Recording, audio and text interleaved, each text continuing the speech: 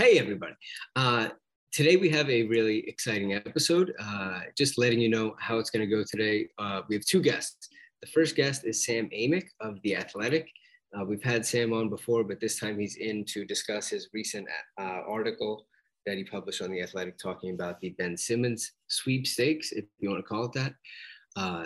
Basically the state of the talks with the Kings and the Hawks and basically where things are at. He's got a lot of great reporting. Sam will be first up. After that, we'll have an ad break. Stick with us. After the ad break, we'll have Sixers Adam of RTRS, the rights to Ricky Sanchez, formerly Liberty Ballers. He'll talk to us about the Sixers salary cap situation and how that relates to the Tobias Harris. The Sixers trying to get off of Tobias Harris and sign James Harden somehow.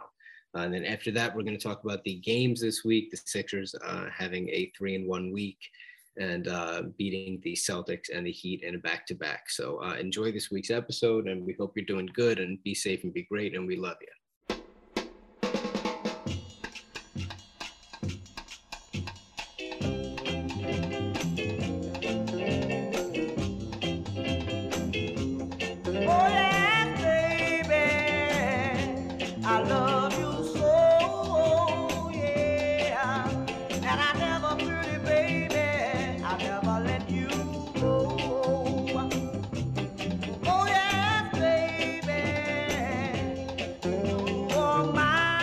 Hi, welcome to the Gastro Enteritis Blues. My name is Steve Littman. I'm with Dan Volpone. Emily is on her honeymoon. Emily has actually vowed to never do a podcast with Sam Amick. Sam is here with us once again. We're honored to have Sam back with us again. Sam of The Athletic.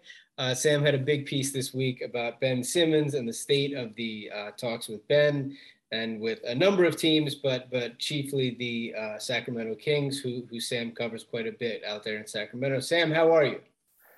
I thought I was doing great, guys. I don't know what I did to piss Emily off. Can't speak for Emily, but she's far away in Jamaica. She actually had to get as far away as humanly possible, even though we're doing this on Zoom. It's wild. That's a bad sign. My wife's name is Emily, so it's not the first time I've upset at Emily. Hey, so first I wanted to start with what's this time of year like for you? You're obviously very plugged in on all the trade stuff, but okay, you say you have a wife, her name is Emily. Is your phone on you all the time right now? And is the ringer on all the time? What's your life like around this time? We're recording, this is January 14th. The trade deadline is February 10th. Is your life nuts right now? You know what, to be honest, so it's changed. My favorite part about the role that I have at The Athletic is that rather than trying to uncover and kind of break every possible thing that might be out there, in which case, you would be working the phone all the time, when I was back at Sports Illustrated, USA Today, there were times, and even before that, AOL Fan House, when I tried to take a crack at that approach, and then you'd break a few things here and there, and obviously, those are big wins, but that's when, the phone never stops and you are just grinding. Now the focus is a little bit different. The Simmons situation is a definite priority for me, but it becomes something where rather than just, you are always trying to uncover the latest development, but you're honing in on a few bigger storylines as opposed to everything. So a lot of it, I've used this analogy before, it's kind of like, going fishing. If you put one line in the water, you might catch something. If you put 3 or 4 in the water, then your odds go up, and in that analogy, of course, the fishing poles are basically the phone calls and the text. So, I mean, you make the rounds and you check in with people. And I personally, you also try to strike the balance between, you don't ever want to be much for the people within the league, and bugging people too much. So you try to balance it. But then as you get closer to the deadline, for sure, it just keeps getting louder and louder and you're chasing stuff more. Yeah. So it feels to me like the 2 or 3 weeks before the draft and the 2 or 3 weeks before the trade deadline are extremely ripe for information and misinformation in the media from agents and from teams everywhere. And as consumers and as sort of pseudo media personalities, whatever the hell we are, it's hard to parse exactly what to believe. And of course, we have vaunted and well-vetted reporters and journalists like you or Shams or Woj or like the top people. But as we get closer and as we've been dealing with the Simmons thing for a really long time, it's like we're trying to, and I'm sure you try to sift through, and we talked a little bit last time about like how you sift through who's telling you something to gain leverage and who's telling you something because it's legit and because this is a piece of information that you can actually publish in good faith. As you understand it right now, where on January 14th do things stand just sort of broadly in the Ben Simmons talks in the trade landscape today? So I don't know that it's any more advanced than what I wrote at the beginning of the week. Mm-hmm. And I also listen, the 5 teams that I focused on, admittedly, again, this is part of the athletic operation, is Shams had written about, Indiana, Portland, Minnesota, Sacramento, Atlanta being kind of the perceived suitors. But then even in my column, like in passing, I mentioned why a certain Lakers deal wouldn't happen. So the premise, of course, is, yeah, of course the Lakers have interest in Ben Simmons and a lot of other teams. So still a lot of teams involved. The Tobias Harris thing, of course, is a major development. Admittedly, I wrote that column and I was about to turn it in. And this is just kind of the reporter side and kind of lifestyle. Is like I sent it in, it was about to publish. And then I somehow hadn't noticed that the Tobias thing had been said, I think on SportsCenter or something like that, by Mark Spears of ESPN previously. So you end up kind of, part of the satisfaction of this job is getting something new, right? So then you're kind of going, oh, damn it, Mark, good job, buddy. But nonetheless, that news, is obviously a big deal. I mean, it's just crazy to think about the idea that the Sixers and Daryl Morey are now having conversations that involve roughly, is that 80 million combined in salary? Just about. Yeah. I mean, that's, the cap's 114, we're talking about 2/3 of the cap. It's a little bit more of that. So he's unbelievable. Oh my God. Yeah. Well, but here's where I will defend Daryl is like it's only unbelievable I think the debate, of course, now is going to continue to be, and people are going to be, it's real divisive, but do you applaud the stubbornness to get something better this summer and basically, wave the white flag on this season, which Joel Embiid, I'm sure, would not like to hear that? Or do you just say, we take something less? But the Tobias thing certainly is a byproduct of Daryl. I think last time we talked, guys, it was after I'd reported that he wanted a top 30 player. Well, clearly there is not a top 30 player available to him right now. And so in the absence of that, it just becomes, okay, I'll take your guy who is top 50 or top 60, but then you're going to do one more favor for me. And it's going to be taking, Tobias's contract. And I do see the logic in it, even if it's a pretty bold stance to take. Yeah. Another thing that you mentioned that, like, I think in our talks on this podcast, it always seems like hypothetically possible, but I don't think anyone had ever said that this was a thing that was happening, is that there are some teams out there that are a little bit uneasy about Ben Simmons' contract right now because of, the last time he was on the court, it wasn't necessarily pretty. And he's, currently not playing, says that there's a mental aspect to it. You mentioned that a lot of teams think that his on-court confidence is actually a separate issue entirely. And he has a lot of years left on this max deal. That being said, since part of the issue is this uncertainty, and that has been worse, like you said, he hasn't played, he hasn't even spoken. Is there concern from the Sixers end, or even concern from, other teams end that could be amplified about this going into the summer and the uncertainty just getting bigger and bigger surrounding Ben? Yeah, I think so. That's where I think it's a bit of a staring contest because, and this was not just one team. It's like that idea, I tried to humanize the front office guys in this particular story because we all know that unless you are, Mitch Kupchak had a long run with the Lakers, or, I'm trying to think of other examples. I mean, R.C. Buford in San Antonio. And if you're people like that, you don't really go to bed at night worrying about your job security. But most executives do. And most executives have a pretty short runway. So, for the sake of the exercise and because it's in my backyard, let's say you are Monty McNair, the Kings GM, who's in his second year and took a major leap going from an assistant GM role in Houston to this GM job. And in terms of kind of, risk reward calculus, you are now contemplating going all in this trade for a guy in Ben Simmons that if he comes to town and he's just not the guy you thought he was, and it doesn't go well, then that contract that you thought was a good thing is suddenly an albatross, and your career is shot, at least in that market.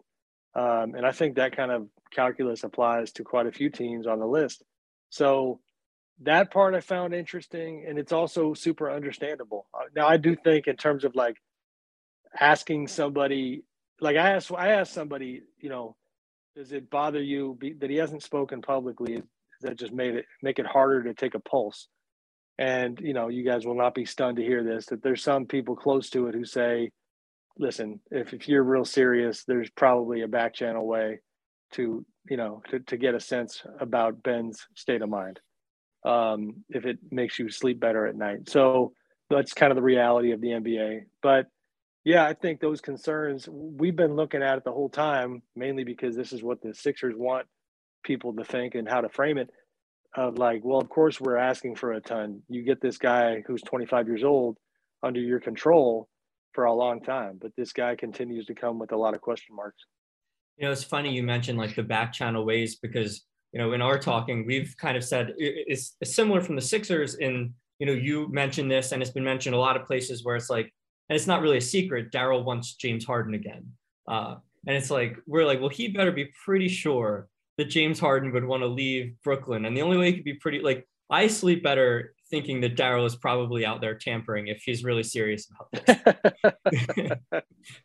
No, it's fair. I mean, there's times when it doesn't go the way some of these people. I mean, shoot, even Daryl. I'm trying to think back to the end of his Houston tenure.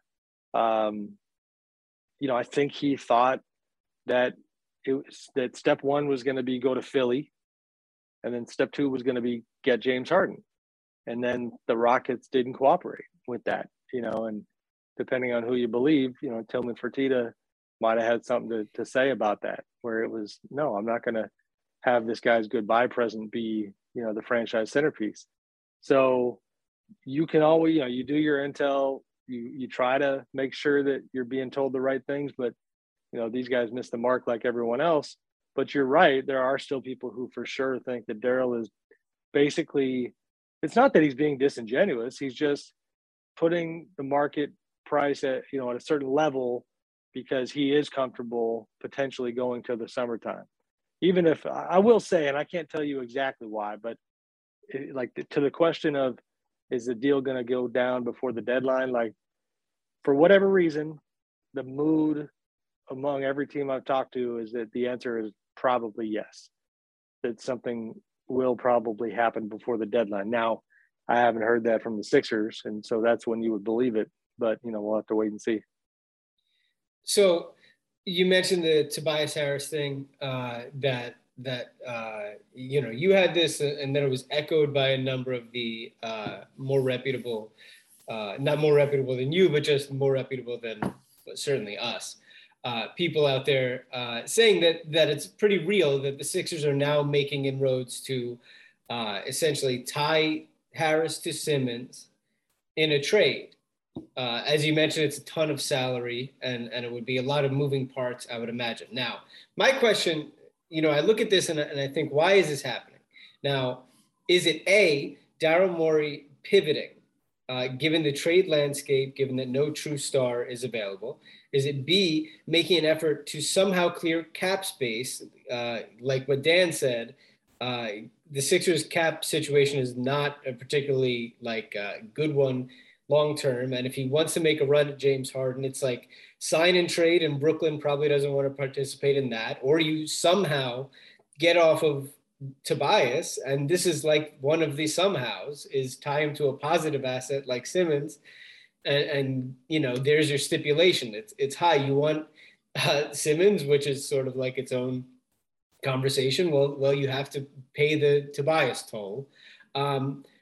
C, simply an effort to get off a bad deal by adding him to a plus contract like Simmons, or C or D, like some mixture of all of these. Like sure. Do you have a read on that? Like, would you think it's sort of an all of the above? Admittedly, you're more abreast. You've spent more time breaking down the Sixers cap than I have, but the way you just broke that down makes sense from the standpoint of, like, as it relates to Harden.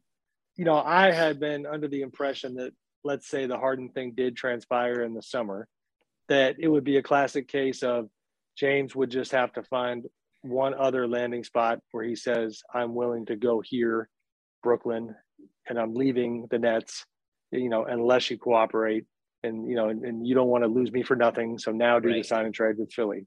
That's the textbook way of doing it. But actually having a cleaner cap sheet would open up even more possibilities. I also think some of these deals, it's not just in a vacuum getting off of Tobias. It is, if we're going to get John Collins, then we don't need Tobias. And so there's kind of some duplication of talents that I think is coming into play. And as an aside, I will say, I don't know how you guys feel about it. Tobias, I kind of forgot how much money he makes. And it's we will never forget. Yeah. I mean, it's you know, $40 million. My goodness. And yeah, but damn, he's a good player, you know, like, so he's not $40 million good player, but, you know, even in this neighborhood, I went to a Kings game the other night, and there were a few reporters. We were sitting around eating and talking about, like, I don't know, like, Ben and Tobias in Sacramento, if you gave them Fox and Buddy and Barnes, you know, which is a pretty decent haul for the Sixers, like, that's better. The Kings are a better team than they were, you know, before. And this is a market that is just so starved and desperate for, you know, if Ben and Tobias could get them into the playoffs, then they'd be throwing a parade for them. So I do kind of wonder, you know, and I know that my buddy Mark Stein wrote this today, and I looked at it right before we hopped on, is the idea that, like, maybe the Kings would do it. And my pulse at this point has been that they seem to, in my intel is that they're fairly, like, that's a lot. I didn't anticipate them doing it, but who the hell knows? Well, again, we got to wait and see.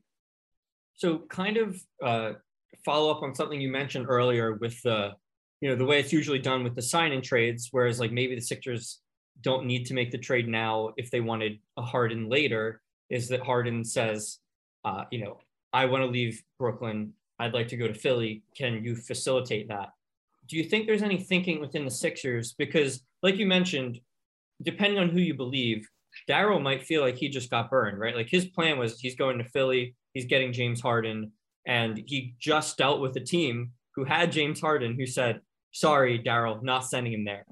And if Harden leaves the Nets, they still have Kyrie Irving and Kevin Durant. Like, they're still contending now. And do you think there's any concern that, you know, we even saw when Harden wanted out of Houston, his list wasn't all that short. Like, for a star asking out, he was okay reportedly with quite a few teams. Right. Do you think there's any possibility, and maybe the Sixers trying to move Tobias and free up a max contract spot somehow could be related to a concern where it's like, you know, Brooklyn says, sorry, James, we're not sending you to Philly because that really hurts us. We don't want to pair you with Joel. Pick a team out west or pick a worse team in the East, and we'd be happy to facilitate that. Yeah, no, it's fair, because you are really talking about Philly and the Nets are, you know, they're chasing the same crown, obviously, but certainly the Eastern Conference crown first. So competitive nature is going to come into it. You're right about James. I mean, I remember, as far as what he was amenable to, you know, Portland was on the list, Boston. There really were a lot of options. And to me, the macro of it that I do find so kind of psychologically interesting is that it's just Daryl. I don't know what a good analogy is, but it's like, you know, he goes to Philly, and unfortunately, it's just messy in the beginning because he doesn't land the Harden trade, and you know, there's this mess that he's been staring at for months now. You know, kind of, you know, stubbornly taking his time to clean up because he wants to clean it up his way.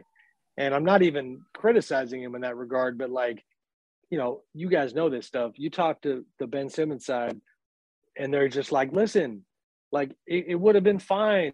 Just get your guy, get Harden, send us to Houston. Ben was looking for houses, you know, and you've heard that story countless times now. But it's like, it is what it is. Like, there's some people who feel like, all right, like this is why the Sixers gave Daryl all this money, and it was supposed to be to come and to you know, to get the Harden deal done, and that just hasn't happened yet.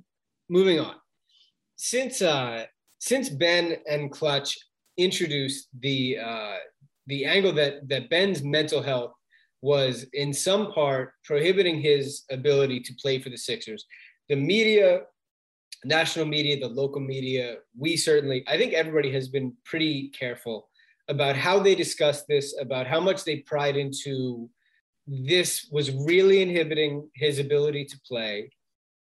There was some questions as to how much the Sixers could actually fine him because of this angle that was brought up, and him being out with mental health difficulties. And the Sixers were trying to get more information at one point that there became a bit of a conversation about that. Like what are they actually entitled to be privy to? And that sort of conversation happened. Now, I'm going to read an excerpt from your piece. Now you said, in terms of Simmons' eventual availability with a new team, the message has been sent that he would be ready to play after a few weeks of intensified conditioning and court action.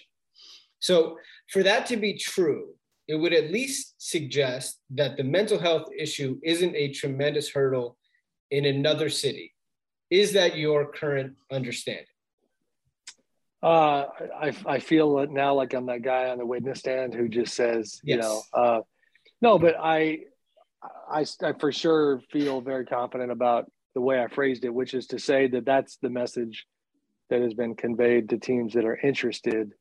But I don't mind at all having a broader discussion about, and we may have talked about it last time we visited, like, I don't have as much problem with that sentiment as a lot of people do from this standpoint.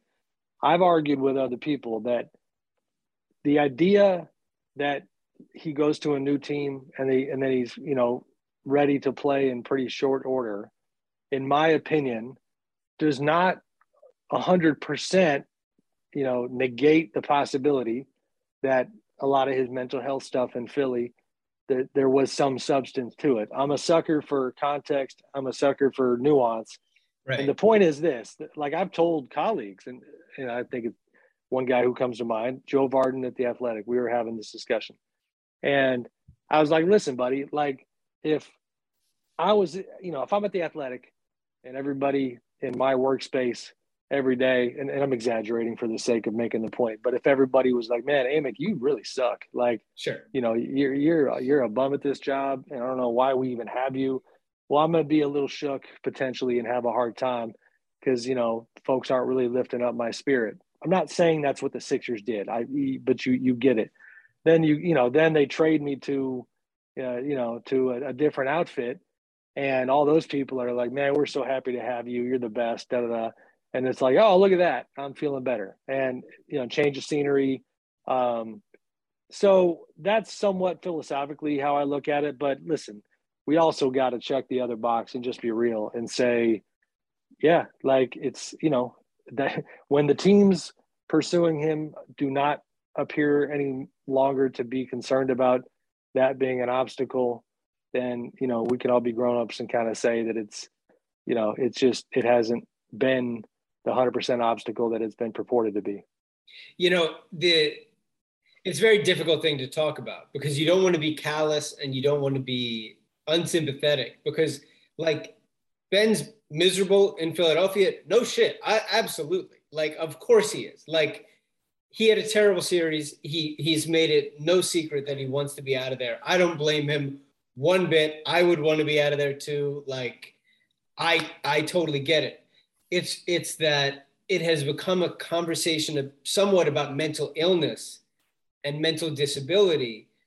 And I don't know that those are the same thing. And you're using that phrasing because that was the phrasing that was being used. Right. That's the phrasing in the CBA. That's the phrasing that Woj cited in his report when they initially stopped finding Simmons for like 2 days. And that was the rationale, and the term used is mental disability. So I think that is where you're saying there's some, obviously that's a very ambiguous term in and of itself. Totally. So that's, it's an impossible subject to really talk about, especially in sports. And I have no doubt that he's miserable in Philly and he'll feel mounds of relief when he gets to another city. And I want that for him.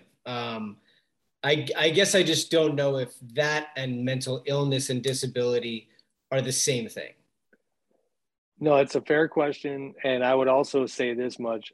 Our jobs, a lot of times with sensitive topics like this, are often made easier if some of the people who are in a position to really weigh in on the matter decide to speak out. These are thoughts that have crossed my mind, like CJ McCollum, president of the Players Union. What if CJ came out and I have not, to be clear, I have not talked to CJ about this. I have no idea where he stands. But if somebody of that stature, because he has that title, took exception to the way the mental health component had been handled here, people would sit up in their chair and listen. Or, even DeMar DeRozan, Kevin Love, these guys who have been prominent on the mental health side. I have attempted to connect with some of them on this topic. People don't want to touch it. They just don't. No. And so it's not just the media folks having a hard time navigating these waters. Yeah. Well, and you certainly don't want to assume, it's almost reckless to assume, and it's a remarkably ugly thing, especially with the financial component, that to assume the other thing, it's very gross to assume that he and Klutch would do that, and sort of use this as an avenue out of fines. So, the only thing to do really is to do the safer thing and to hope for the best and to hope that it was done with no ill intent and just honestly hope for an end to it. Yeah, no, I agree. I tend to think, I guess, independent of that too, that I mentioned the thing earlier about him looking for houses in Houston, and it just feels to me like, at least a big part of this, I'm speculating, but it just feels like, he's obviously made up his mind, like, hey, you kind of showed your hand with who you see me as, what part I play in the program, and I'm not going to help you pick up the pieces just because, you didn't finish and pick up the pot, you know what I mean? Like, and then he's not coming off of that stance. And, maybe down the road when this thing gets resolved, there is a little more transparency when it comes to this component. I think it might be important at some point to circle back and ask the question. I don't really think there's like a shelf life on that, to be honest with you. Like, he could be playing with a new team and I could see somebody in that community saying, hey, can we hit the rewind button real quick? And now, okay, now all the heat is off. You want to help me explain, how you handled this particular thing? Because it really shouldn't be taken lightly. I just don't have those answers right now. Yeah. Right. So moving off of this topic, obviously still on the general topic, just not the more specific topic we've been on. You mentioned recently, and this was a change from the summer, that Tyrese Halliburton and De'Aaron Fox are now both on the table in a Ben Simmons deal. So I guess I kind of have a two-part question. One is, it seems like the Sixers prefer Halliburton. We certainly prefer Halliburton. Thing I want to ask you is, one, is there any chance that, is there any interest from the Kings' end in giving up both of those players? I'm sure the Sixers have at least asked for that, just knowing where Daryl usually starts. And two, we alluded to the Mark Stein piece of it, where now maybe the Kings would be willing to take on Tobias Harris. So, you mentioned a deal that works is De'Aaron Fox, Harrison Barnes, and Buddy Hield being sent to Philly for Tobias Harris and Ben Simmons. Another deal that works would be Barnes, Hield, Tristan Thompson, and Tyrese Halliburton for Simmons and Harris. So do you get the sense that, do the Kings prefer to keep Halliburton? Is it, you can either get, Halliburton or we'll take Tobias, but, if we're taking Tobias, we're keeping Halliburton. Is there any chance there's both? Like, what are the mixing and matching look like here in terms of possibilities? It's a great question. I wish I had more clarity. I don't. But I do find it interesting. I mean, the last I heard on the Sacramento side in regards to the Tobias component was, the expression, the way it was put to me was that the Sixers were trying to win the trade 100-1. And so you guys can certainly understand that general concept. The Fox thing, and this does relate to your question, the Fox thing is a trip because I assume, did you guys see Chris Haynes' piece today? Yeah, I was going to follow up with that. Were there some momentum there? Yeah. The phrasing, actually. Right. Well, it was actually a good piece by Chris. And it was funny because I was sitting with him baseline at the game when he kind of caught De'Aaron for a quick second and then they connected later. So I kind of, saw him working in real time to try to get De'Aaron's views. But for De'Aaron to make a choice publicly to identify himself as a scorer versus a playmaker, I thought was really interesting.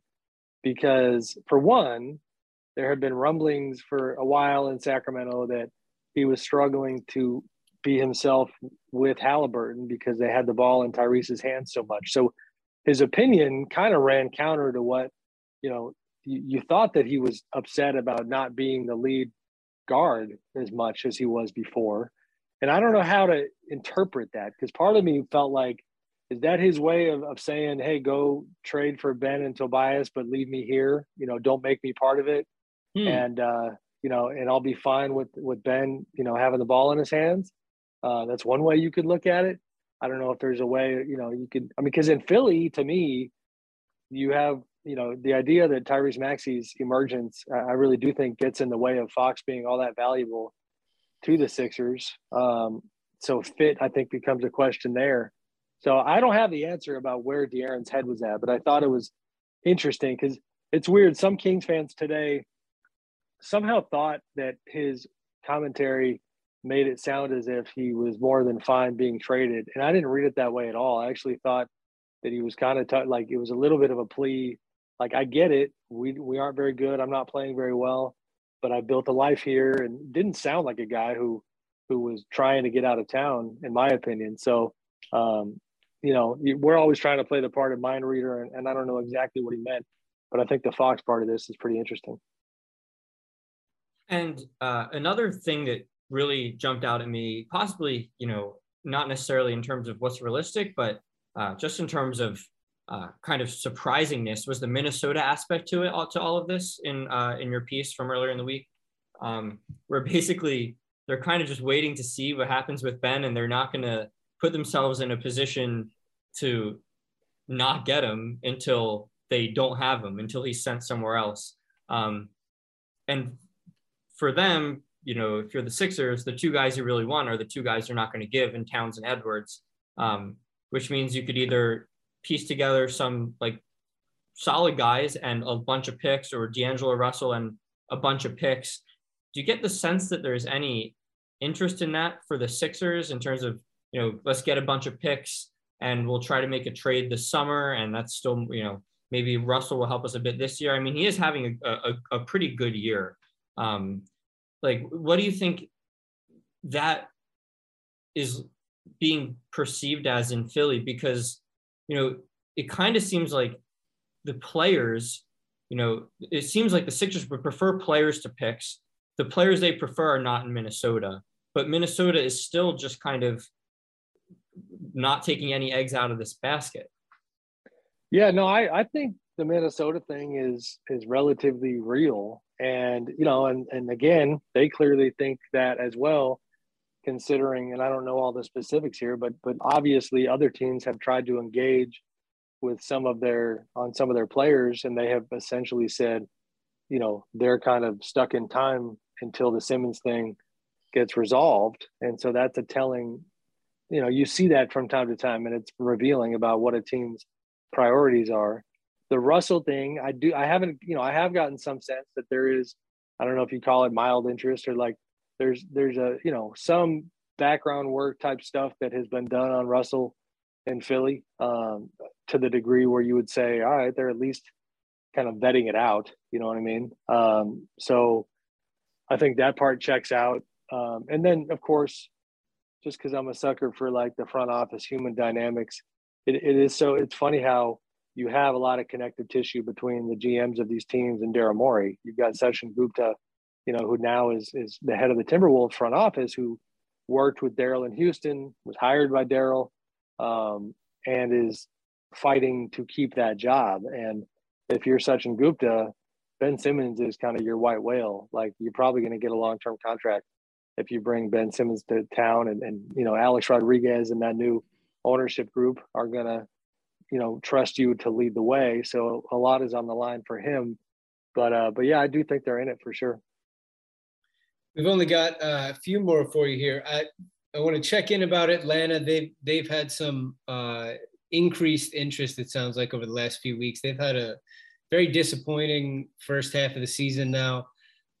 John Collins has been a little more expressive about his displeasure over there, and there was a recent report that basically everybody except for Trae Young and Clint Capella, who I think cannot be traded because of when he signed his extension, is up for grabs. Collins, I think, would be a great fit. We've talked about him next to Embiid, but of course Harris would be a tough fit in the lineup there. What if any read on what talks have been like there between Philly and Atlanta of late? I mean, somewhat similar, I think, to Sacramento in regards to Tobias. I don't think the major difference being, if the Kings are considering Tobias, and I don't have clarity. Like I said earlier, Mark Stein indicated that they might. I don't think the Hawks are. I don't, even with losing John Collins, the Hawks financially, for one, are already in a tricky spot. I think they're $2 million under the luxury tax.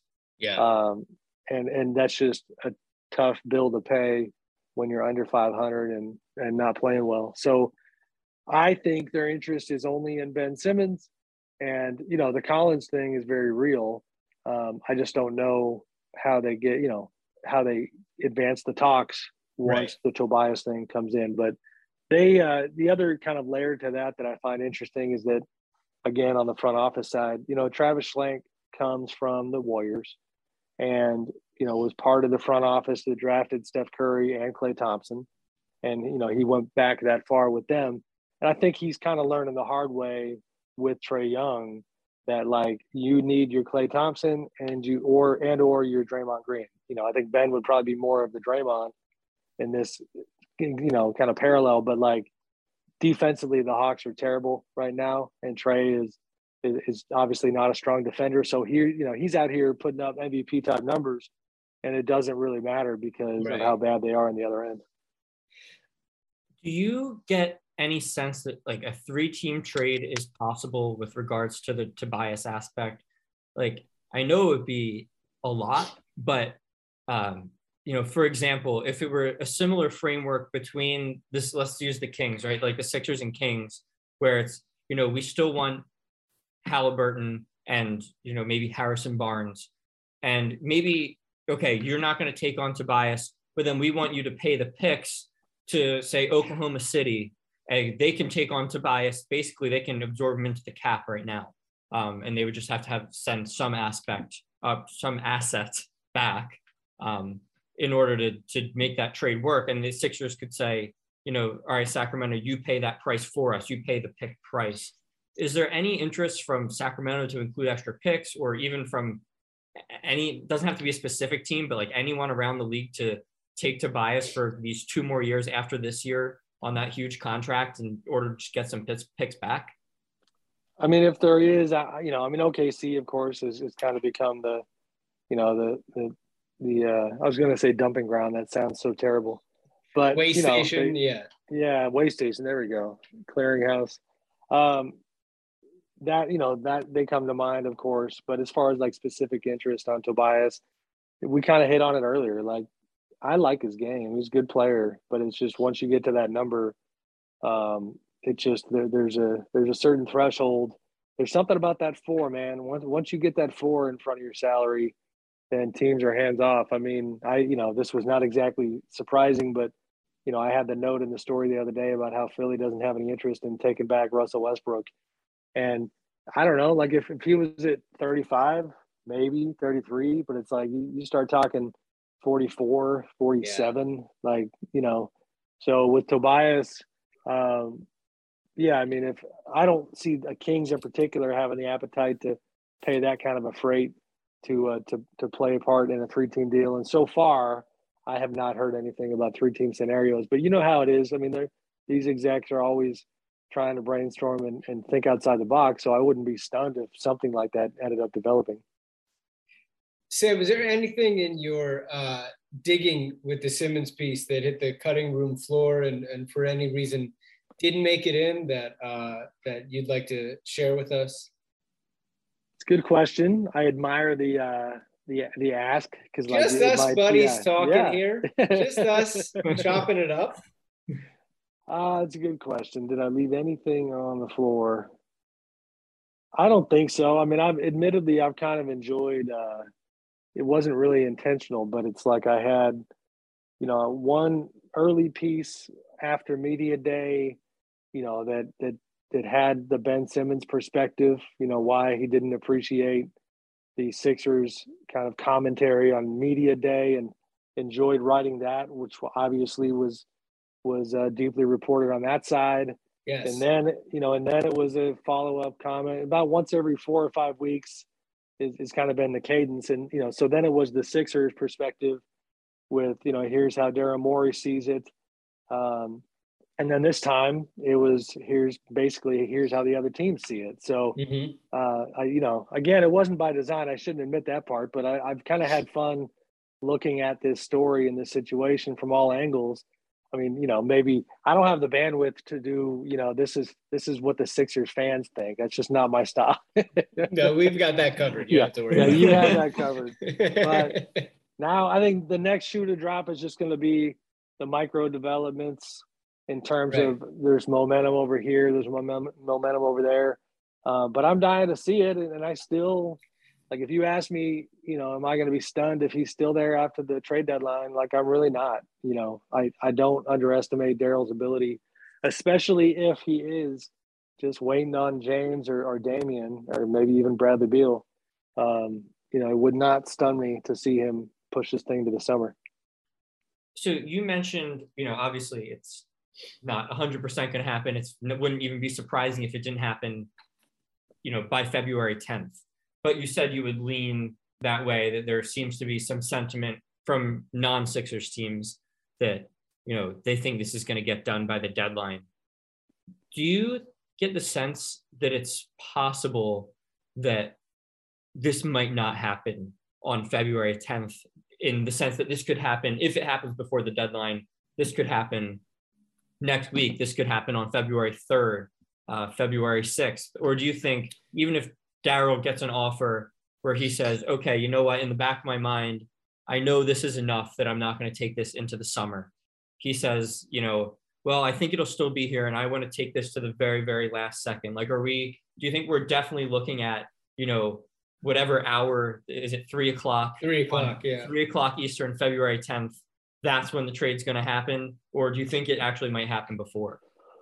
I would probably lean towards saying it would be at the very last second because, based on the information we have now, like if there was a deal that had been talked about a little bit that I thought, all right, if he can get that one, then he's going to call it a day. And again, I'll go back to, let's say Lillard for now, because James is just not available. But let's say they were engaged with Portland on Damian. Well, they're not. My belief is they're engaged with Portland on CJ and on other stuff to make Damian happy. So, if something like that is, they had kind of flirted with it and had a chance to get that done, then maybe it gets done on February 1st or whatever. But I don't think so. I think whatever's in front of them, they're going to then say, all right, there's no harm in waiting this thing out and seeing if something better comes along. Who knows? The other side, of course, doesn't want to get completely hamstrung. They could put parameters on it like, Sure, we'll do this, but, you got to give us an answer by tomorrow because we got other business to do.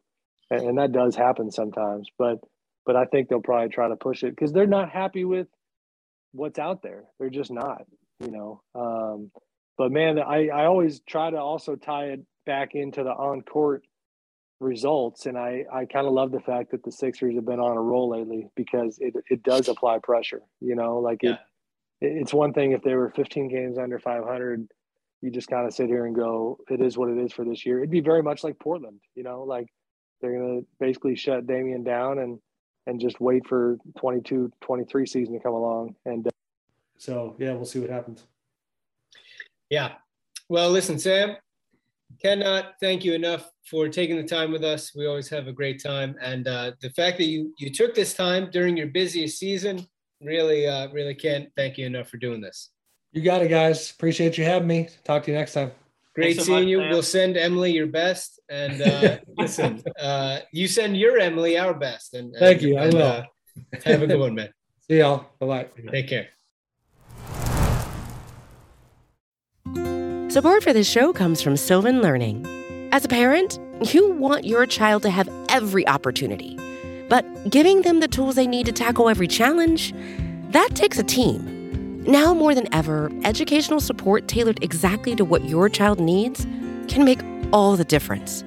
That's why parents have trusted Sylvan Learning for 45 years as the ultimate teammate in their child's educational journey, instilling in them a love for learning and a passion for reaching the next level.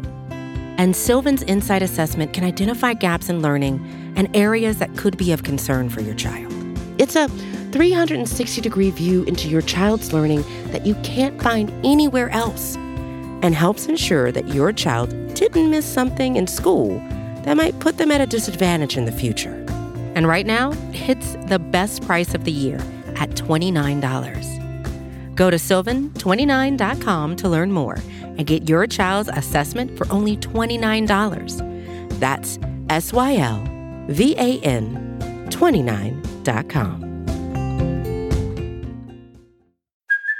Hey, it's Kaylee Cuoco for Priceline. Ready to go to your happy place for a happy price? Well, why didn't you say so? Just download the Priceline app right now and save up to 60% on hotels. So whether it's Cousin Kevin's Kazoo Concert in Kansas City, go Kevin, or Becky's Bachelorette Bash in Bermuda, you never have to miss a trip ever again. So download the Priceline app today. Your savings are waiting.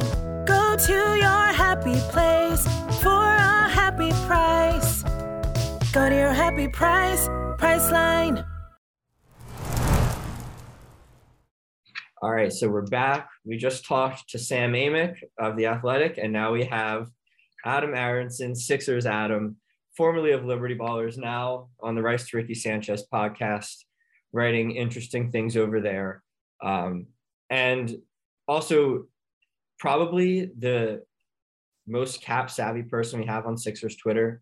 So we're here with Adam to talk some cap because we talked about this with Sam. Mark Stein had a report saying that, well, it was reported the Sixers want to attach Tobias in the Ben trade and get off of that contract. Mark Stein reported that might be realistic with the Kings. And so we're here with Adam to kind of talk what that looks like. Is there a path to max space? James Harden has been out there as a guy the Sixers have their hopes for this summer. Adam, first of all, how are you? And then we'll get into that. I'm great. Thank you for having me. Yeah, so the path to max cap space is difficult, but it is there. The main thing is you would have to be taking back mostly expiring contracts if you're trading Ben and Tobias. And so the reason I say it's difficult is because it would be hard to kind of strike a balance between getting these expiring contracts that allow you to enter the cap space game next offseason, while also improving the team in the current. So it's possible if you can find, the right package of draft picks and expiring contracts for, Ben and Tobias, who I think make, close to $70 million combined. So, it's possible, but it definitely will be difficult. And do you see as part of that, and the Kings were mentioned, and the Kings seem like, and you can tell me if I'm thinking about this wrong, but they seem like the best case scenario if the Sixers are able to get off of Tobias, and you could get a guy like Halliburton, who's making like $4.5 million next year and would be, a key player to keep that cap down. Yeah. When you first talked to me about the idea of max cap space, the Kings were the first team that jumped to mind, just because they have quite a few big contracts. Like if we're talking about expirings, they have, $20 million between, I think, Marvin Bagley and Tristan Thompson. Harrison Barnes, I think, has another year, but he makes a lot, and it would be good salary filler and also makes sense as a Tobias replacement. So yeah, I think the Kings, if the Sixers are really trying to get off of Tobias, can they get off of Tobias and get someone as valuable as Halliburton? I don't know. That'll be, up to the Kings, of course, but it's an interesting spot they're in. And I do think, if they can figure out some way to get off of Tobias in the Simmons trade, if I had to guess who that team will be, I would guess Sacramento. And so before I let Steve ask a question here, I want to ask you something real quick. So in that case, right, I agree with you, right? Like, is it really realistic to say that, you're going to get Halliburton and get off of Tobias in the same deal? What I wonder is, if you're the Sixers, just in your opinion here, if that framework is feasible, but the Kings say, well, we want 2 first-round picks and like Matisse or something like that, like real value in young players and draft picks. Is that something you do if it means a path to getting Halliburton and potential max salary cap spot? Yeah, I think it would be. I've long been notably critical of the Tobias Harris contract, as I think, that's not exactly an unpopular thing these days to talk about the overpay. But yeah, I would do that.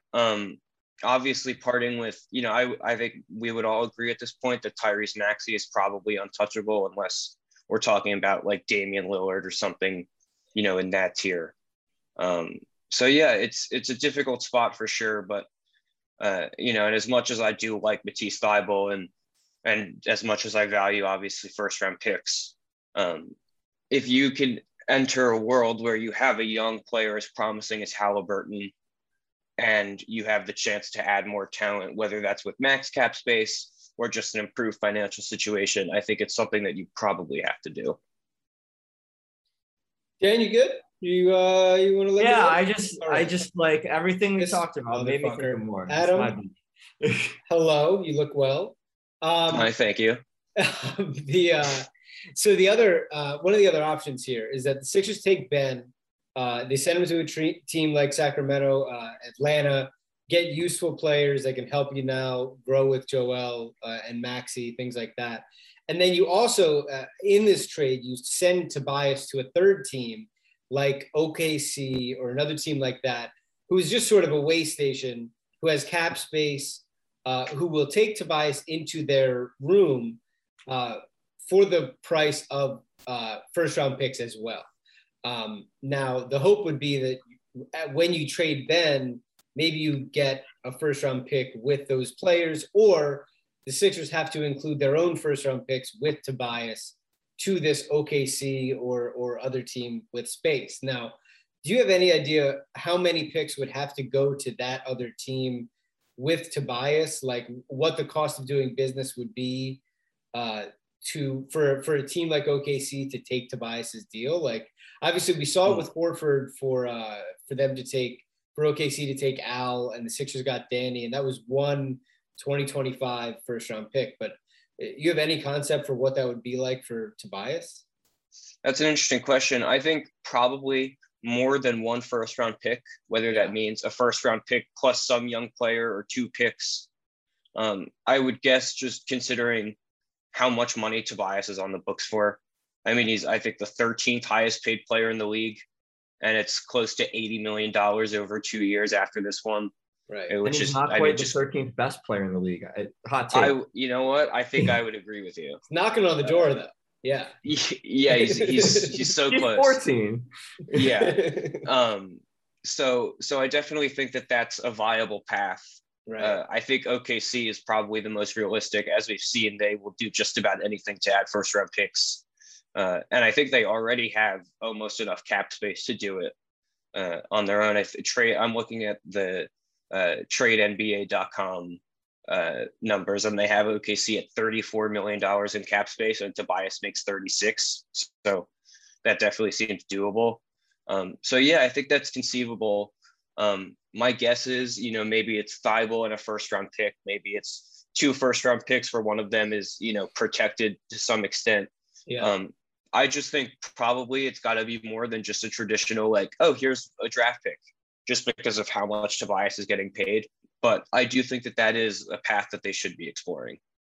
The thing here would be that, like, to me, it was always like the Sixers aren't just going to dump Tobias for zero, like just salary dump him to OKC to get him off their books, because as frustrating as he is for us to watch, like, he does generally help them, and they don't just want to salary dump the guy. So in this scenario, the Sixers will have had to get a 4 who helps them now in the Ben deal, and then pivot to sending Tobias elsewhere, because if they get like a John Collins or a Harrison Barnes, Tobias is no longer a useful player basically at all, and the cap numbers is what it is. So would that be a read on it as well? It's like the Ben deal yields a player who would take Tobias's positional spot and his shot profile basically, and they now see it worth their while to get rid of his salary and his place in the lineup.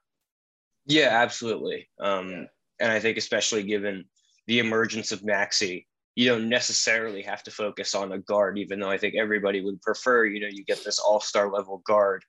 I'm not sure that trade target actually exists realistically. So yeah, whether it would be Collins or Barnes or someone else, like you said, part of the issue with the way the Sixers roster is constructed is that if you trade Ben and one of those guys is the main piece back and you still have Tobias, there becomes a little redundancy there. And, like, for example, if you were to get Harrison Barnes, all of a sudden in Barnes and Harris, you have 2 very similar players who stop ball movement. And, they're both good players, but they share a lot of weaknesses that become difficult to kind of make them coexist. Sure. So yeah, I think, if you're trading Ben and you can get, someone like Collins, someone like Barnes, or some other guy that we're not thinking of that, can log minutes at the 4, I think getting off of Tobias makes even more sense. So, all this talk about clearing the space for max contract, it's been reported a lot that, and it doesn't need to be reported really. I could tell you right now, knowing nothing, knowing no one in the league, that Daryl wants James Harden this summer. Not super high probability, I would say, unless Daryl is doing some fantastic tampering and knows something we don't. Bradley Beal seems like he just wants to fight for that 8 seed forever. I don't really see him doing something besides resigning, although, he's probably the next target up if something happens. Assuming that you can't get one of these guys that you want to max with this max space, what do you do with that flexibility you've created? Are you signing like a bunch of, maybe not similar type players, but basically like the first JJ Redick contract with like the 1 year, 23 million, like overpay for a guy who you want to sign to a 1 year deal and get a few of those who are helpful? Or do you take a shot on someone? Is there someone else out there I'm missing? Like, what do you think about what you do this summer as like a plan C? Just from like quickly scanning a list of free agents on Spotrac.com, like Zach LaVine obviously would make some sense. I would imagine that he's going to stay in Chicago. It seems like that situation is quite good for him now. So I would, like you said, I would probably be focused on shorter term deals. Back when the Sixers had all this cap space from, Jimmy Butler going to Miami and they used it all on Al Horford, at the time it was like, okay, I guess Horford makes some sense, which obviously it didn't. But the path I preferred was just like adding a bunch of quality contributors on short-term deals, whether that was like, I think someone I wanted back then was Bojan Bogdanovic, which I think would have made sense. Bringing JJ Redick back into the fold would have made sense, obviously. So it's a difficult spot to be in, but I would lean towards, shorter term, high value role players where you're not necessarily getting someone who's going to give you 25 a game, but you can get some, considerably helpful pieces around Embiid and whoever else is on the roster at that point. Just watching the situation with the trade deadline coming up, preference-wise, would you rather get off of Tobias in this scenario with the Ben trade, or keep Tobias on the roster and his cap figure on the roster and get, say, like 2 extra Kings picks out of that Sacramento trade? Like, if you had it one way or the other, you get off the Tobias deal February 10th, or you get 2 extra Kings picks. I lean towards taking the picks or, additional assets or whatever it is. Though I think you could probably make a good argument that there's more value, just like generally speaking, in a vacuum in terms of getting off of Tobias's contract. I think given the timeline that they're in and the fact that, like, as much as Tobias annoys a lot of us, like, he obviously is a good player. Like, you're better off having him on the team than not having him on the team if you want to win games.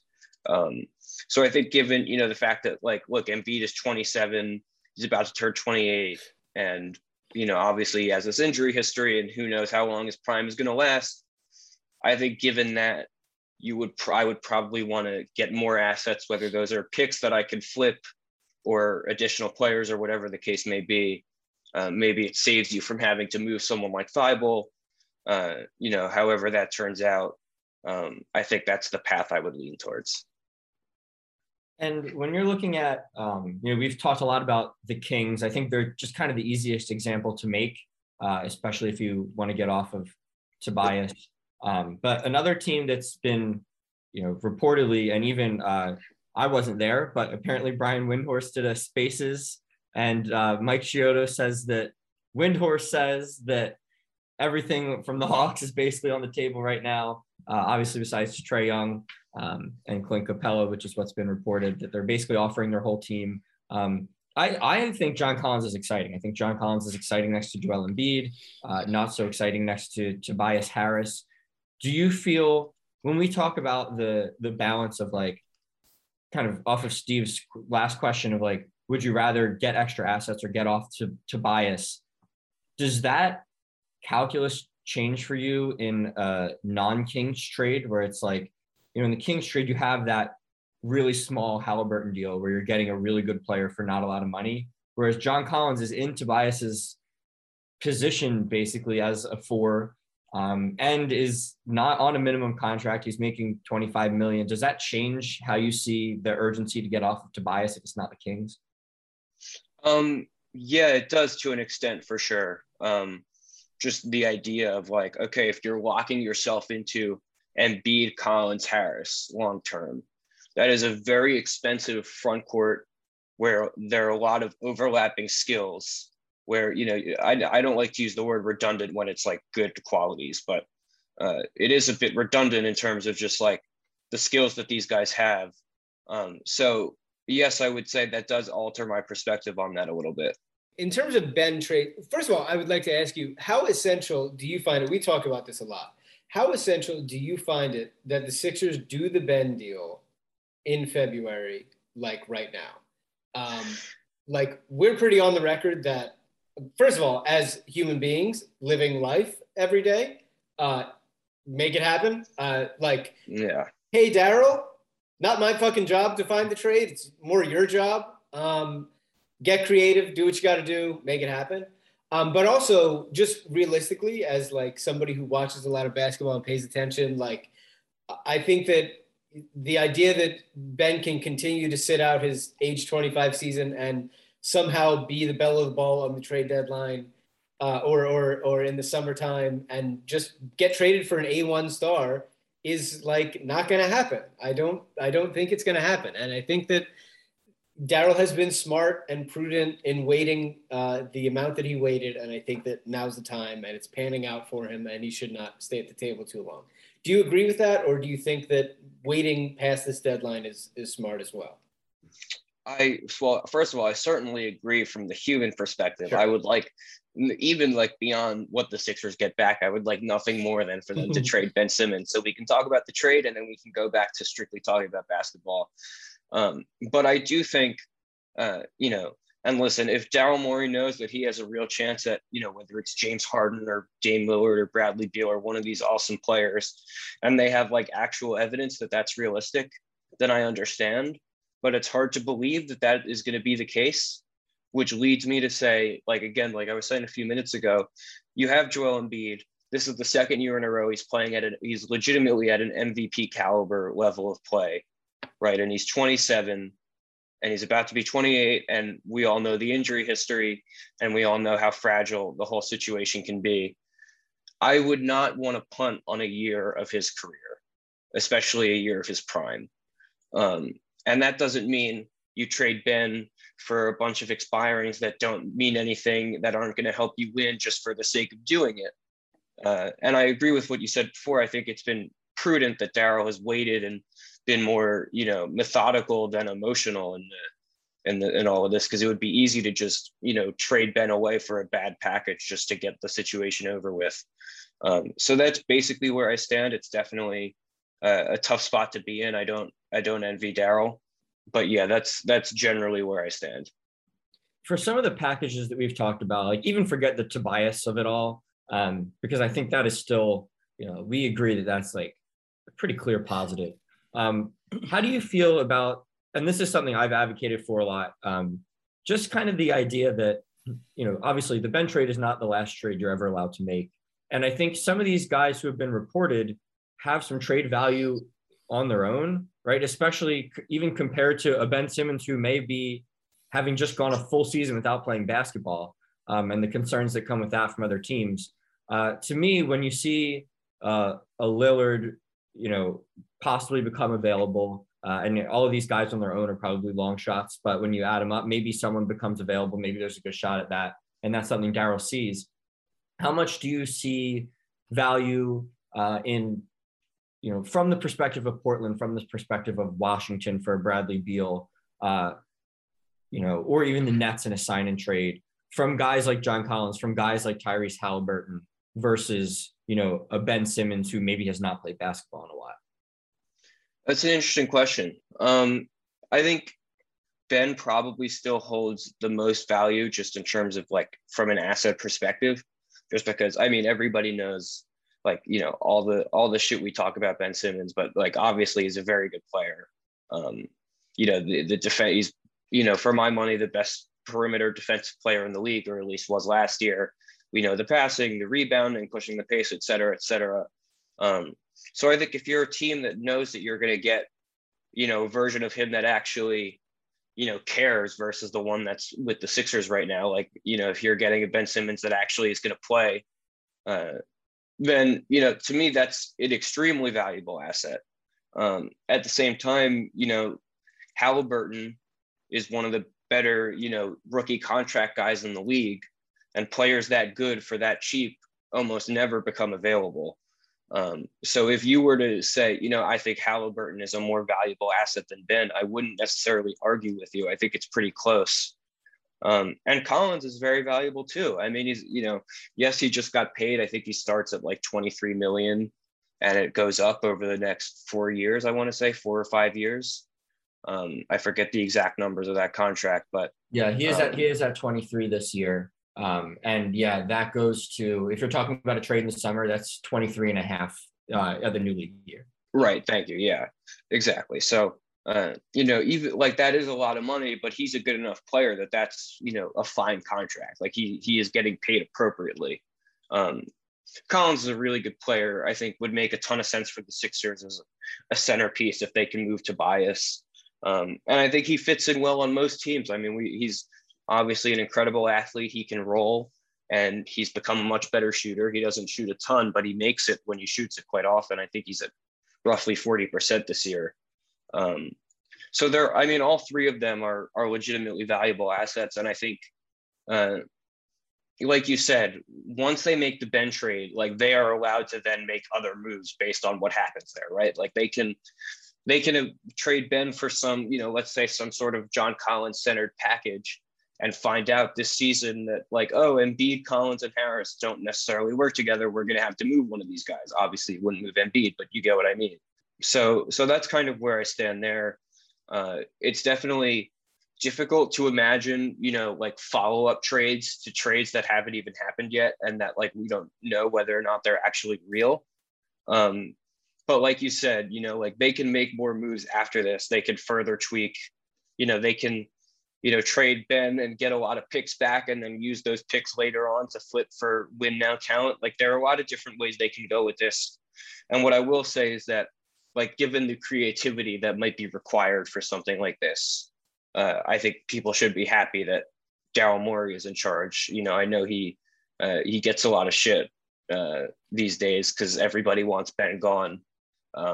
But at the same time, I would want someone like that in charge of a situation that is as complicated as this one.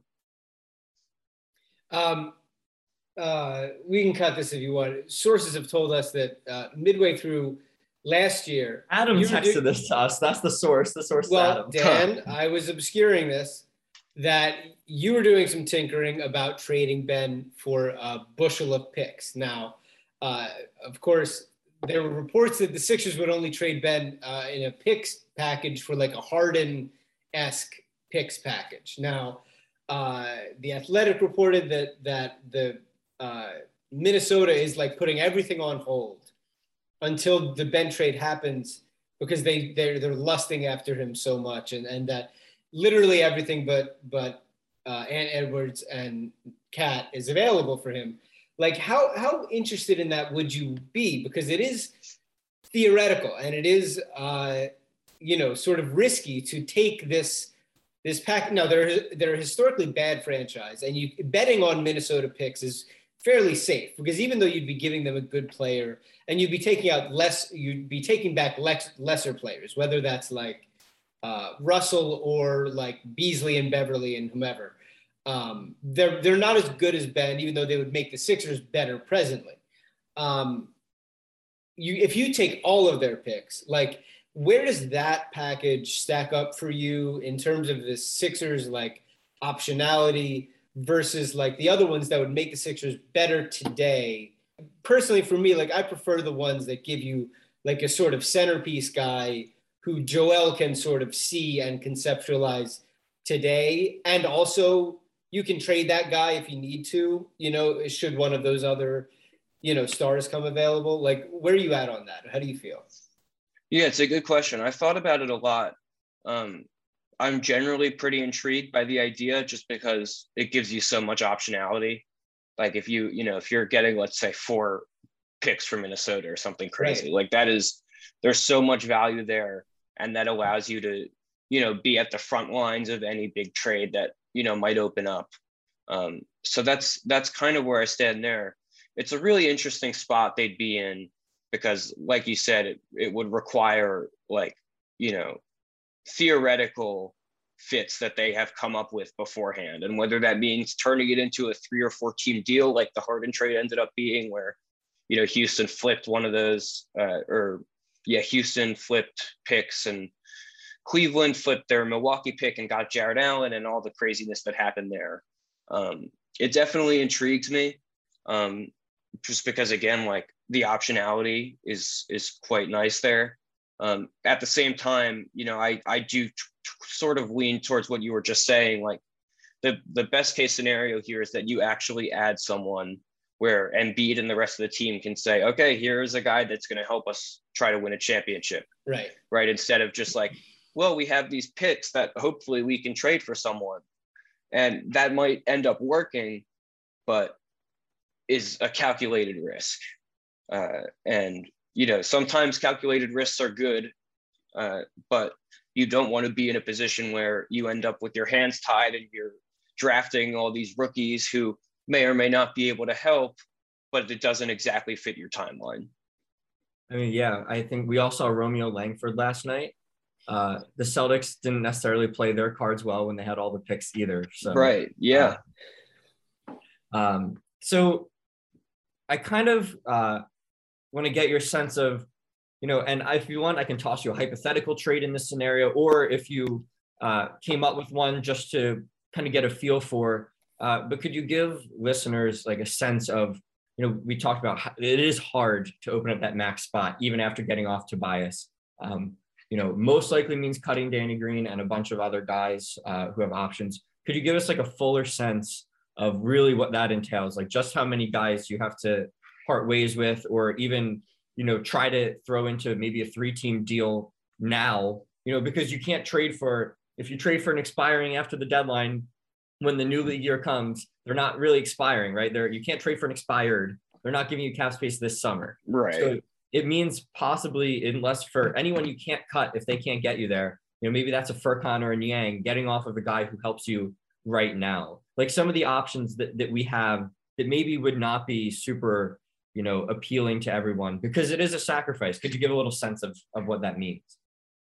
Yeah. So, I mean, the easiest way to just, say, okay, this is how we're going to get to max cap space or near max cap space is to trade Ben and Tobias for a package of expiring contracts and draft picks.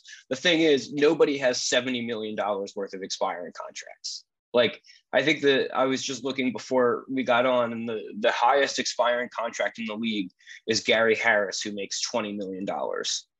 Like, it's not, you're going to have to take money back in the future if you're trading these guys, unless you pull off some insane 6-team insane deal.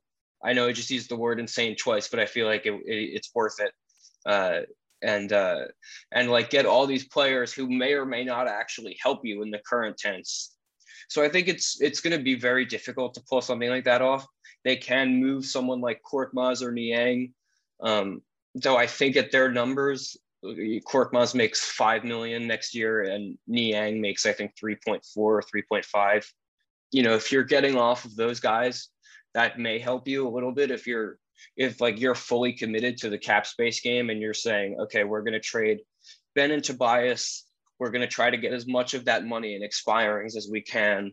And also we can move these role players. I think you could probably wait on moving someone like Korkmaz or Niang just because $5 million, $3.5 million is just not that much in the grand scheme of things, at least, when we're talking the NBA salary cap. So I think, Korkmaz is definitely going to be movable. There are teams that will pay, 2 years and $10 million for his services. And Niang, I mean, we've seen up close, Niang is like a very solid backup four that I think most teams would be willing to take on. So I don't think if you're doing that, you have to necessarily do that this season. I think that may be something that more you say, okay, after this season, in between this one and next, that's something you can evaluate if you're trying to open up space. And how much do you think, there's obviously some value in expirings, but some of the teams that have them might not be in a position where they're going to sign a star this summer anyway, and will probably, like Oklahoma City, for example, is carrying a lot of cap space right now. They're below the threshold. Like there are other teams that are maybe not so worried about having an expiring.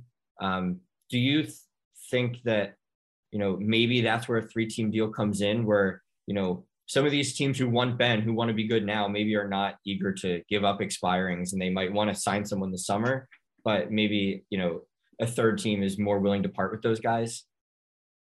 Yeah, I definitely think, whether it's OKC or some other team that we haven't identified that has space that can do this, I definitely think it would make life a lot easier for everyone involved. Oklahoma City has, almost enough to just take on Tobias on his own without doing anything. That is obviously something that is unique to them that not many teams can say. As far as what to do there, I do think if you add a third team or maybe even a fourth team, it may be easier to, check off the objectives that they're trying to get done here. Even if it's harder to get 4 teams, mutually, beneficial in a trade. But I think that might be the best route here. And Adam, last question from me. I don't know if Steve has anything else. Just a general, we ran through a lot of things that have been reported that we've been thinking of. I know you're always thinking outside the box. Anything that you've come up with as a possibility that might be a little weird that hasn't really been talked about that you think could work? Yeah, the one that I've thought about the most that I think doesn't get brought up very often is Dallas as a suitor for Ben. They have an interesting collection of, mid-level salaries, guys that would help the Sixers. Like you could think of Jalen Brunson as kind of a young piece that they have that would obviously Philly knows him well. It'd be quite valuable, especially when Luka was out earlier this year. He really showed that he can kind of take on a lead guard role at times. So, whether he's the centerpiece of it or him in draft picks or whatever, and like someone like Tim Hardaway Jr. fills a bunch of salary and would certainly help the Sixers. Maxi Kleber makes sense. Reggie Bullock makes sense. Like I feel like I've been saying this about the Mavericks for years, but like every player on the Mavericks would be like a perfect sixth man on the Sixers, it feels like. And for years and years, it was like, damn, I wish the Sixers would just make a trade with Dallas. And then they finally did with Seth, and obviously that's worked out.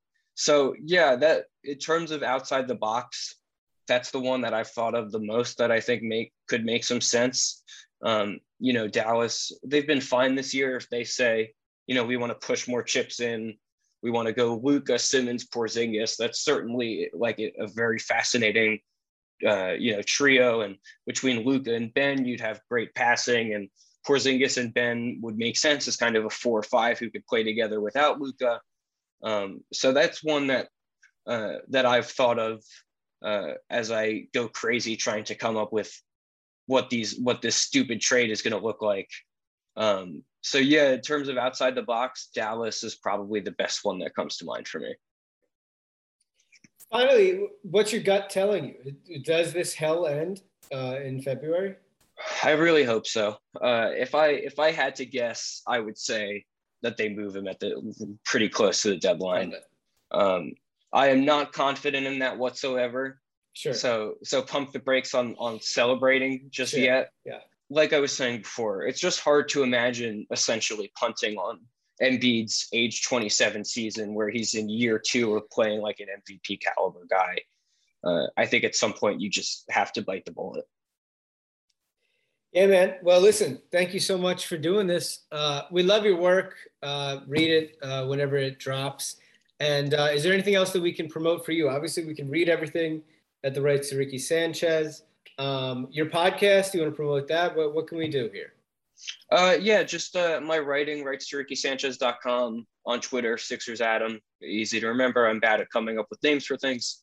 Yeah, that's really all I have to promote these days. All right, cool. Give AU a hug for us, and will do. Great to see you, buddy. And again, thank you for coming on. Yes, thank you guys. All right. Thanks, Adam. See you, buddy. Yeah. See ya. So the Sixers, this week, they went out there, they played basketball, they beat Houston, and then they lost to Charlotte. This was their first loss after a long winning streak. And then they beat Boston, and then they beat Miami in a back-to-back. I don't know if there's much to talk about in the Houston win. Did you have anything to say about the loss to Charlotte? Like this, it seemed like that was sort of bound to happen. Like, Charlotte was trying really hard. The Sixers, except for Joel, I think played really poorly. Like, I didn't have a problem with it. Like, it seemed like they were sort of due for a loss, and I didn't really have much of an issue. That was like the first decent team they played in a really long time, and it was the end of their winning streak. Did you have anything really, like, did that game bother you when they lost to Charlotte? No, not even. I mean, yeah, they've won 9 out of their last 10.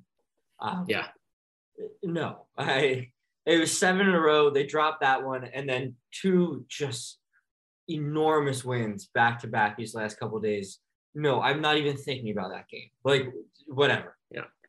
But even at the time, obviously now we're recording this Saturday night. No, but no, even that. Even at the time, didn't bother you. No. Yeah. Then you go to the game. thank you to Emily, who, as we discussed earlier with Sam, Emily is away in Jamaica. The Sixers went ahead and took care of business against Boston at home and had this wire-to-wire victory that you saw in person. You had Emily's tickets and watched the game in person. What was the atmosphere like in person as the Sixers beat the Celtics? And we know that you love nothing more than watching the Sixers beat the Celtics. What was it like? Yeah, it was awesome. I wasn't, it's hard to keep track of runs when you're not like watching on the broadcast and you're in person, but I know it was at least like 25-2 that they went on, in most of the first quarter when Boston just couldn't score. It was awesome. I was on, I'm a bit of a booer. I did not boo even when they started a bit slow. They were down 10-4. I was holding it, my boo trigger is not that quick. Tobias did get some boos in the intro, but they played the music loud enough that they were pretty drowned out. And then I was really on boo watch when he, like, first possession of the game on the break, just threw the ball away. Like one of the worst turnovers I've seen in a while for the Sixers. But he really ended up having a good game. He didn't shoot the ball all that well, but I thought that like he played well, and the shot will go. I mean, the shot was great tonight. I just like how he played against Boston. I was like totally fine with it, and I was kind of encouraged by what he did, even though his shot wasn't falling. So there was, there were no boos warranted, and there were no boos there. It was just a great vibe. Like the Celtics, I think, the Sixers won by 12, but it was never, that was like the closest it got. At one point it was like 13. And as soon as it got to 13, and that was with the Sixers benching, and then the Sixers went on, another big run, and it was right back to 20. The Celtics were never within single digits after the Sixers run in the first quarter. It was just, they just had it in the bag the whole way. Matisse was unbelievable. He had, whoever he was covering was in hell the whole game. It was just an all-around awesome game. And the fact it's against Boston is even better. It almost like, obviously, this is going to sound silly. I obviously hate that we lost so many like heartbreaking games and an awful series to Boston when Joel was younger. Like, would obviously prefer to win those. But I love that he now, because of that, really hates Boston. And I feel like when I watch Joel play and when I hear Joel talk, even on a game where, Boston is 500 and really underperforming, and, they're really haven't had the Sixers number like they used to in a long time. Joel is still so excited for that game and still so, dominant in those games and so focused in those games. Like it's, a big, like you're playing the Warriors in a regular season game, like it's a big prove something regular season game. That's what any Celtics game seems to be to him, which is how it feels to me, just as someone who hates the Celtics and always has. And so it's so nice seeing that energy and that, level of hatred for Boston and for the Celtics that I feel from our star guy. And it was just all around awesome game. So glad I was there. Couple extracurricular things I want to ask you about. One, were there any cheers from Sixers fans for hopeful trade target Jaylen Brown? Did you hear any of that? None. And he had a pretty bad game. Like he didn't give him, he had 21 points. He also had like 25, I think it was 25, 2, 1, 0, and 0. It was not a good game for him. It was like everything he's not good at, he was like especially bad at in that game against Boston. He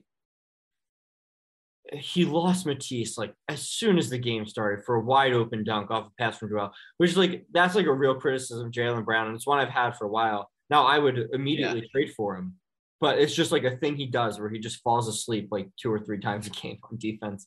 At least when I see him, which is, obviously whenever the Sixers play him and then a couple extra games, I always feel like he's doing that. But no, there was nothing like the Lillard thing where people were cheering for Jaylen Brown.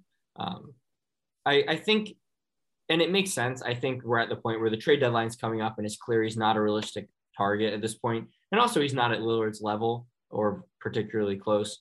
And he's on a rival currently. So no, it makes sense. We didn't see any of that. Yeah. But no, there was none of that. Did you enjoy Matisse getting in a dust up with former Sixer Josh Richardson? I did. Josh Richardson got a surprising amount of boos. Like, I get the Horford boos. I was booing Horford, obviously, and I was on Twitter during the game, and his sister was annoying me, and I was at the game. But the Horford boos, that was my third one. Yeah, well, it was about Anna Horford really going through it on Twitter. She was really going through it. We can get into that if you want. But Josh got a lot of boos. And I don't know if they were loud enough to like come through on the broadcast, but they were definitely, audible from where I was sitting. And, I didn't enjoy Josh's time here at all. Like, I really do not like him as a basketball player, and I'm really glad he's not a Sixer. But as a guy, I thought he was fine. I thought he was like an awful fit here, and that wasn't really his fault. Like, he was just traded here. He only played a year here. I didn't think he did anything particularly upsetting with his time here. Al was like, besides the contract and all of that, and his family being annoying, and him taking shots at the Sixers all the time, like, he also just like was kind of lame. Like, I always think back to like Furkan's game winner against Portland to put the Sixers at like 6-0 to start the year. And everyone went out and like celebrated as the team together. And Al said he was DNP old. And it was like, dude, you're like 32. Like, you're not that old. It's like, yeah, I'd boo the hell out of that guy. But I didn't really get the Josh Richardson stuff, but he definitely got them. Yeah, and the Towns fight when Horford didn't even cross half court. Al Horford after the game, so Jay King, who I think is a Celtics writer, tweeted Al Horford back in Philadelphia introduced to booze.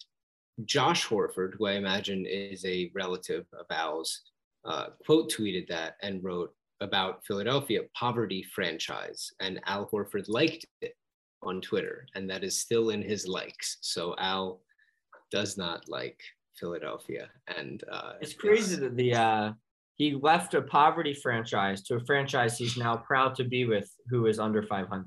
So yeah, that's all the best. Tough to do. So then the Sixers. I will say, the Celtics. I should take that back. That loss put the Sixers, or that loss against the Sixers, put the Celtics under 500. They beat the Bulls tonight to get back to 500. Which is good for the Sixers. The Sixers are getting pretty close to top of the East right now. They're, only a couple games and a half back. So it's an exciting time. Thank you, Al. So after that, Sixers have back-to-back against the Heat, which just seemed like a schedule loss, honestly, because Matisse didn't play after Schroeder pushed him in the back as he was dunking, which was a dirty play. Even if it was a light push, you don't push somebody while they're dunking in the back on a fast break. Danny Green continues to be out with some hip soreness. Shake Milton's out. Doc Rivers says we won't see him for a long time. He's probably going to play pretty soon because of that. Now, this seemed like against a fully healthy Heat team, the Sixers were going to lose this one on the road, and they didn't. Joel shot the ball pretty poorly from the field in the first half, and then he just played incredibly well in the second half. Seth Curry had a good game. Tobias had a good game. Just incredibly impressive game from the Sixers to get this win. Joel was guarding Jimmy Butler down the stretch. Butler hit, I think, 1 field goal in this entire game. Kyle Lowry, I think, hit 2. One of the most impressive wins of the season for the Sixers. And Joel, I think, had 32 and 12. Joel is, I think, a top 3 MVP guy right now. I mean, like, they're storming back in the East right now, and it's like remarkable. So you got to feel great about where the team is at right now. And, after the Celtics game, Joel had some quotes that we talked about off mic a little bit, where Joel said that essentially they asked him, like, with the trade deadline coming up, how do you feel? And Joel says, essentially, like, when they're healthy, like we have what we need. Like there's no sense of urgency. We can beat anybody, and like, you know, we have what we need in the room right now. Now, we have our own agenda here around these parts, and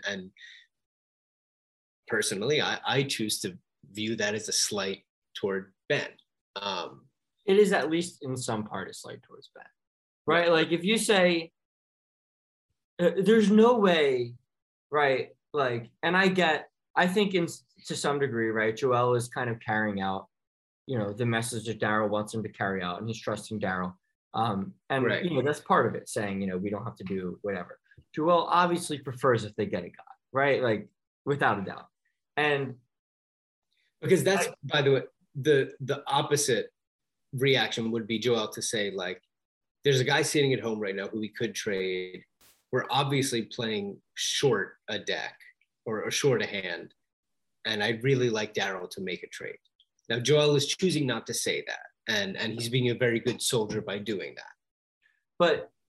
But you know, there's a clear message, and you know, you could say that, you know, that's Joel telling the other guys that we don't, we don't need anything. We're good enough with just us. But that's also Joel telling the other guys, you know, more so than he's telling us. Like, he's not saying it for us. He might be saying it a bit for him, and he's definitely saying it for the other guys in the locker room. You know, we also don't need 25. You know what I mean? They're saying we don't need that guy. Look how well we're playing. We don't need him. You know, I'm not trying to trade any of you guys either, is part of it, but we don't need him. And we've seen that, you know, we talked about this, you know, before we talked with Adam a little bit unrecorded, but Joel's leadership has taken a big step forward, and that's been talked about a lot, and he's been a lot more vocal. A lot of the things he says are, and I'm not going to say, and, you know, I'm not saying he's taking shots at Ben for the sake of taking shots at Ben, although I would like to think he is. I'm not saying he is. I would love it if he were. I'm not saying that he is, though. What I'm saying is that's clearly something hanging over the locker room. And a lot of things Joel says seem geared towards that. And I think back towards the Maxey night when he says, that's how you respond to criticism. You know, I told you to take threes and you took threes. I love that. I mean, these are clear shots at, like, maybe not shots, but these are clear, you know, these are clear things that would not apply to Ben, right? That, like, responding well to criticism, taking threes when your teammates want you and your coaches want you to take threes. These are things that clearly don't apply to Ben. We have everyone we need. Well, who's the one person not here? Is Ben, right? So Right. The need is, you know, in relation to what you could have versus what you do have, right? And that's Ben. That is trade in some ways. I'm not denying that, but that's Ben, right? And I think that, you know, Joel is, you know, was probably one of the players closer to Ben, and in terms of being the best players on the team between the two of them, how he were to handle this would have a big impact on the team. And I don't think it's an accident, and I don't think it's only personal that a lot of these things feel like slights at Ben. I think that it's something that he's doing for the team because they probably have taken the Ben situation a bit personal. And this is Joel being a leader in his own way. Yeah, I mean, these trade requests almost never happen by the second best player on the team. They're almost always the best guy. Like, they're almost never by the guy who's very clearly worse than the other guy. Well, and on a contender. On a contender. So this happened in training camp. You remember when Joel was like, it's disrespectful what Ben is doing to the guys in the locker room. So I'm going to focus on them, and we're going to go and try to win. So, like, from the beginning, Joel has refused to kiss Ben's ass in this. And you see guys like Danny Green, who's driving me fucking nuts, on his podcast, on his hands and knees, begging Ben, come back, Ben. I hope Daryl doesn't trade him, so maybe we can convince Ben to come back and play some basketball with us at some point, because he's quite a good player, and he could give it the college try with us. And boy, his passes are nice and good. Like, Danny, can you fucking get a like grip, pal. Like, what the fuck are you doing? Like, stop it. Get a hold of yourself. God doesn't want to play with you. Like, stop that. And like, I love that Joel is like, fucking beat it. Like, I believe that Joel would have played with him at the beginning of the year, despite the trade request, because Ben's good and Joel wants to win a ring. But like at this point, first of all, Ben's not coming. It's not happening. But Joel is also not going to go on bended knee to be like, Ben, please play with me. Like, it's over. And Joel is like, he's not forcing Daryl to make a bad move, but he's also like, he's going forward with the guys. And this quote also is Joel saying like, put 4 guys around me and I'm going to win games because I'm that good. And he he's showed that tonight. Yeah. So it's great.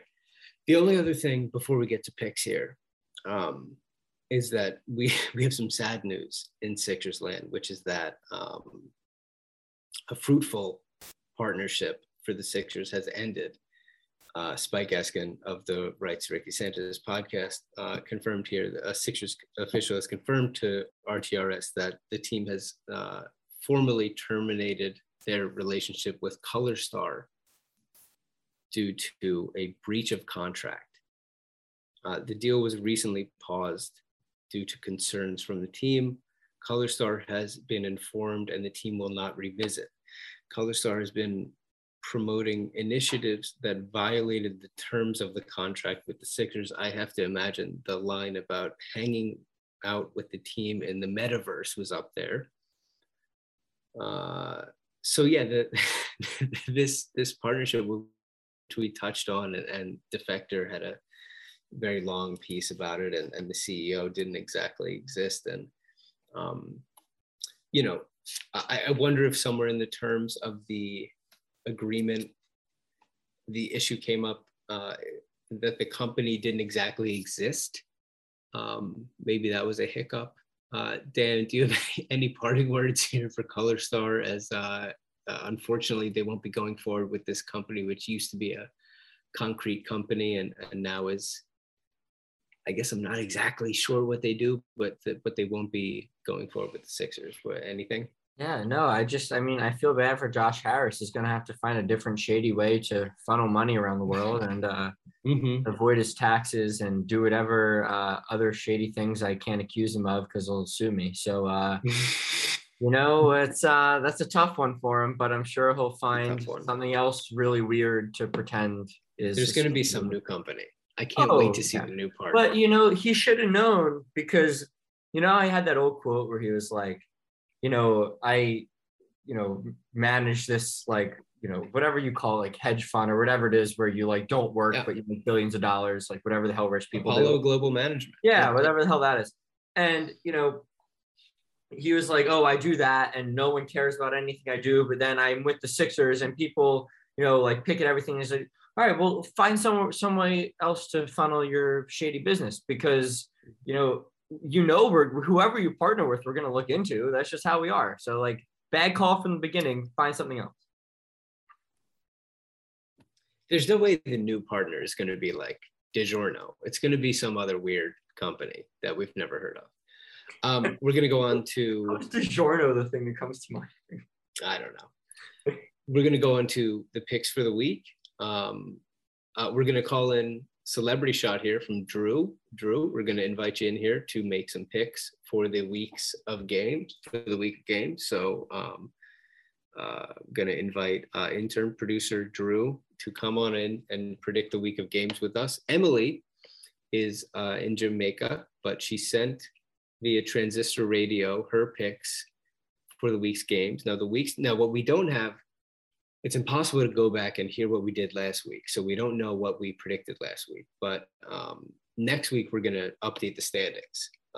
So we don't have any clue, but Emily predicted this week 4 wins, and the games this week are the Sixers play at Washington, home against Orlando and the LA Clippers. And then Sunday they play at San Antonio. So at Washington, home against Orlando and the Clippers, and then they play at San Antonio. Emily, true to form, 4 wins. She has no fear. Dan, I go to you. Can you say the games one more time? Absolutely, sweetheart. At Washington. Win. Home against Orlando. Win. Home against the Los Angeles Clippers. Win. At San Antonio, we have to do a podcast after.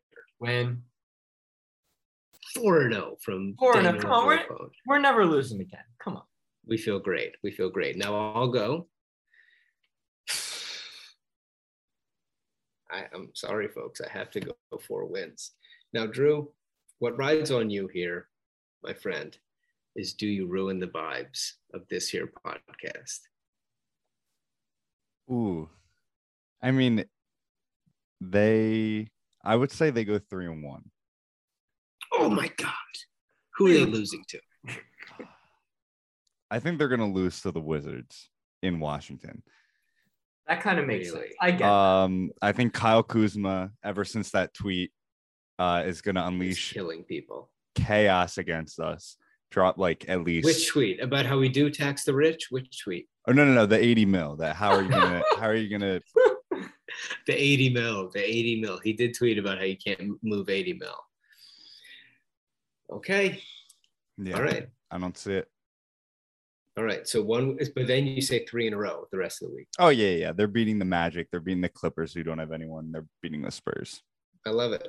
Thank you for joining us on that, buddy. All right, folks, that's it. We love you. We did a great podcast. Thank you to Sam and thank you to Adam. And we miss you, Emily. We hope that you enjoyed your having a great time in Jamaica. We're starting a YouTube. Absolutely. We're starting a YouTube, Gastroenteritis Blues. Yeah, so it's the Gastro Blues, whatever you want to call it.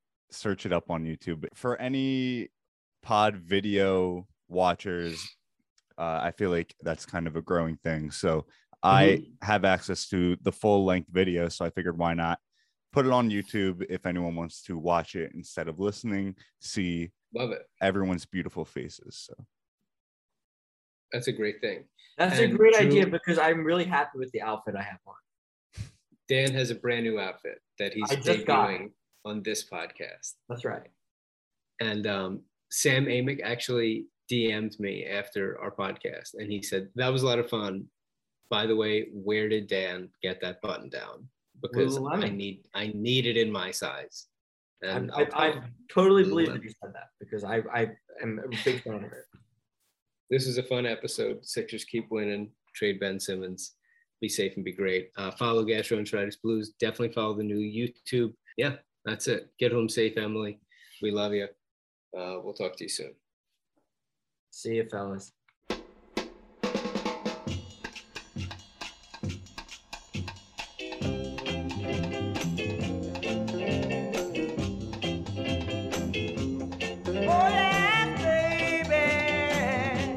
I love you so, yeah, and I never